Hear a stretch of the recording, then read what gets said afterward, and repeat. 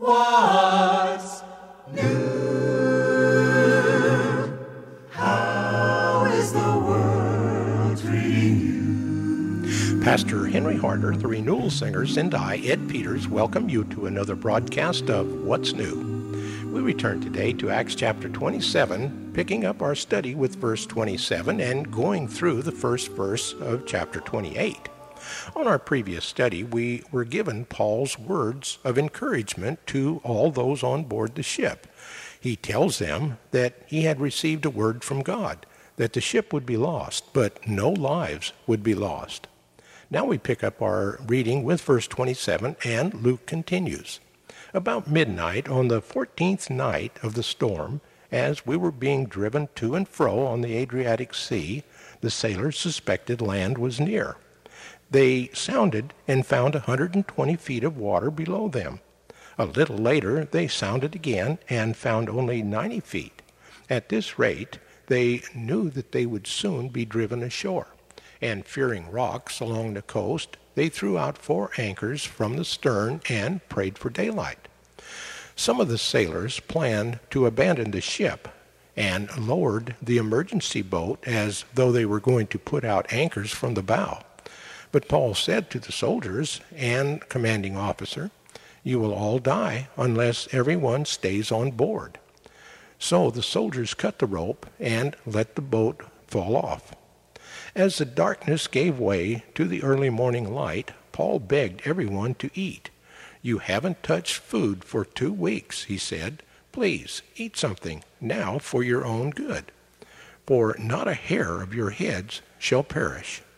Then he took some hardtack and gave thanks to God before them all and broke off a piece and ate it. Suddenly everyone felt better and began eating, all 276 of us, for that is the number that we had aboard. After eating, the crew lightened the ship further by throwing all the wheat overboard. When it was day, they didn't recognize the coastline, but noticed a bay with a beach, and wondered whether they could get between the rocks and be driven onto the beach. They finally decided to try. Cutting off the anchors and letting them fall into the sea, they lowered the rudders, raised the foresail, and headed ashore. But the ship hit a sandbar and ran aground. The bow of the ship stuck fast while the stern was exposed to the violence of the storm and began to break apart. The soldiers advised their commanding officer to let them kill the prisoners, lest any of them swim ashore and escape. But Julius wanted to spare Paul, so he told him no. Then he ordered all those who could swim to jump overboard and make for land, and the rest try for it on planks and debris from the broken ship. So everyone escaped safely ashore. We soon learned that we were on the island of Malta.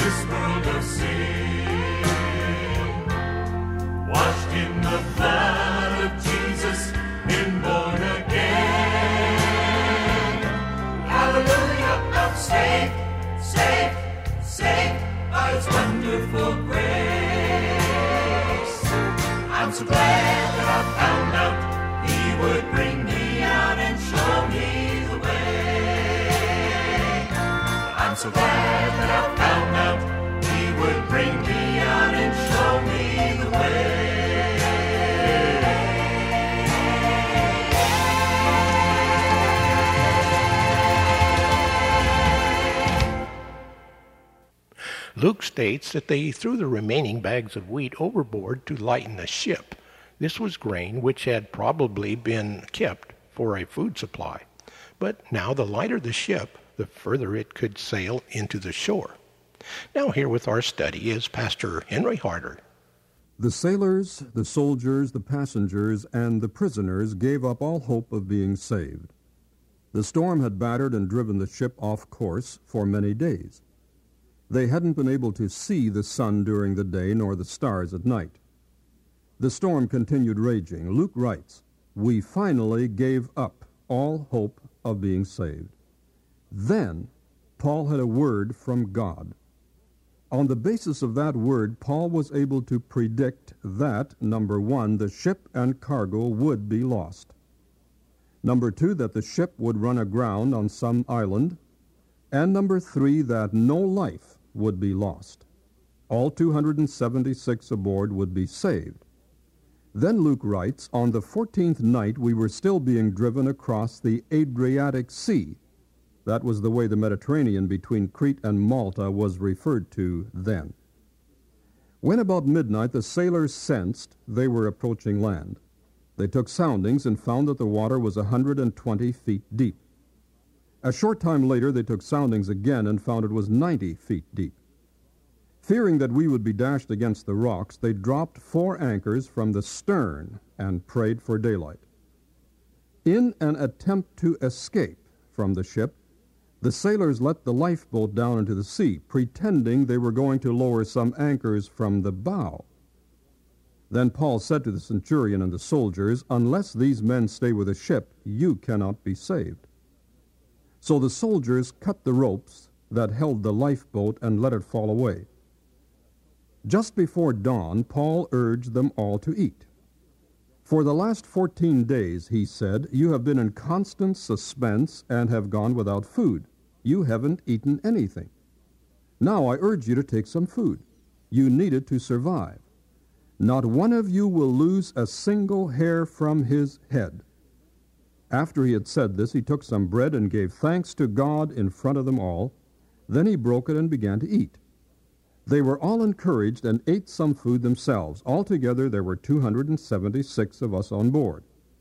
When they had eaten as much as they wanted, they lightened the ship by throwing the grain into the sea.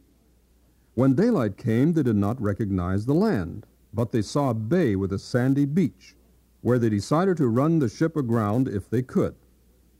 Cutting loose the anchors, they let them into the sea and at the same time untied the ropes that held the rudders.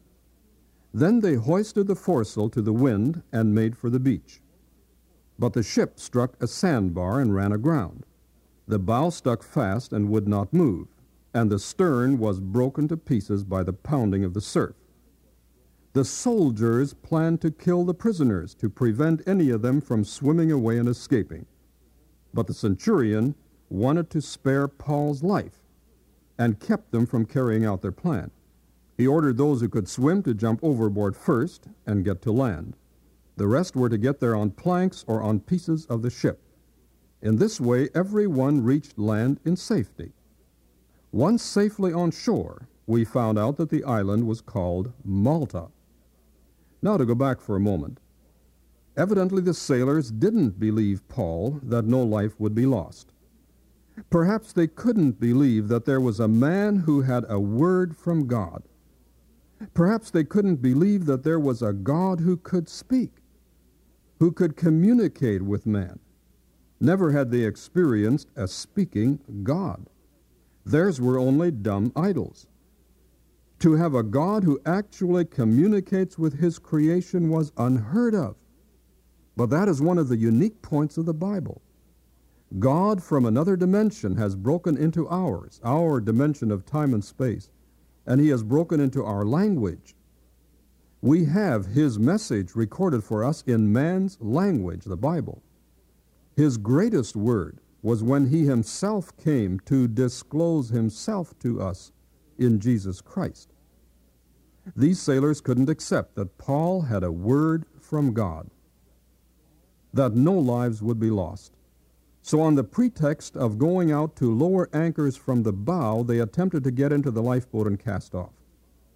Evidently, Paul was well aware that no seaman would lower anchors from the bow when anchors from the stern were keeping the ship into the wind. He knew the sailors were trying to save their own necks and make a run for shore. He let it be known, and the soldiers cut the lifeboat loose and set it adrift. That seemed to be a stupid mistake. No one would be able to use it. Later, when the ship did run aground, the lifeboat was unavailable. They were shut up to God. When circumstances dictated that there was no hope, when for various reasons they hadn't eaten for 14 days, then Paul encouraged them to eat. It must have seemed ludicrous. They were going to die anyway, why eat? Paul took food, thanked God for it, and gave it to them. Evidently, Paul exuded confidence. They all ate and were encouraged. Welcome daylight finally came. Darkness can be terrible and frightening. They saw a sandy beach, but before they could reach it, the ship ran aground and began to break up in the storm. They would have to abandon ship. Problem for the soldiers. If the prisoners escaped, the guards would be sentenced to the fate of the escaped prisoners. Solution? Kill all the prisoners. That was the only way to keep any of them from escaping. Again, God's hand is so evident in this narrative. The centurion had come to trust Paul.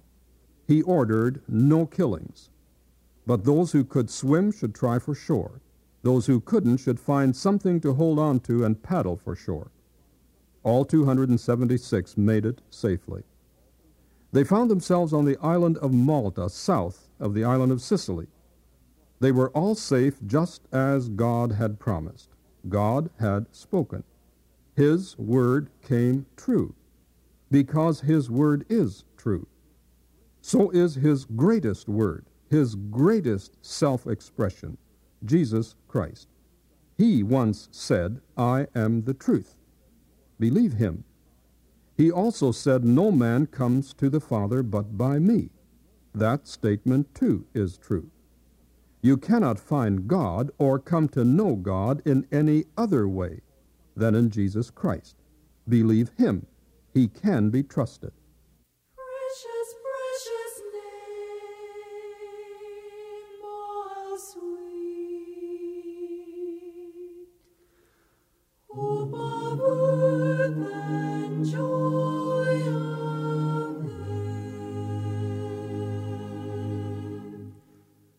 Take the name of Jesus with you, child of sorrow and of woe. It will joy and comfort give you. Take it then where'er you go. Precious name, oh how sweet. Hope of earth and joy of heaven. Precious name, oh how sweet.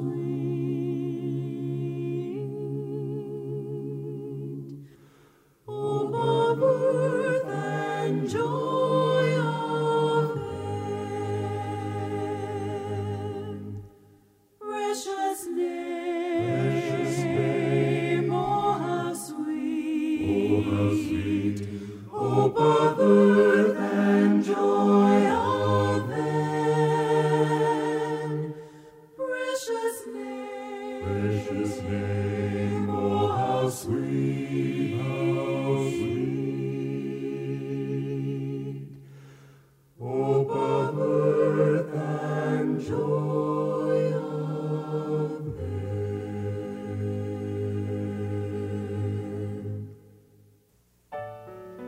What's New is a radio production of Creative Encounters. Our mailing address is Post Office Box 848, Shafter, California, 93263, USA.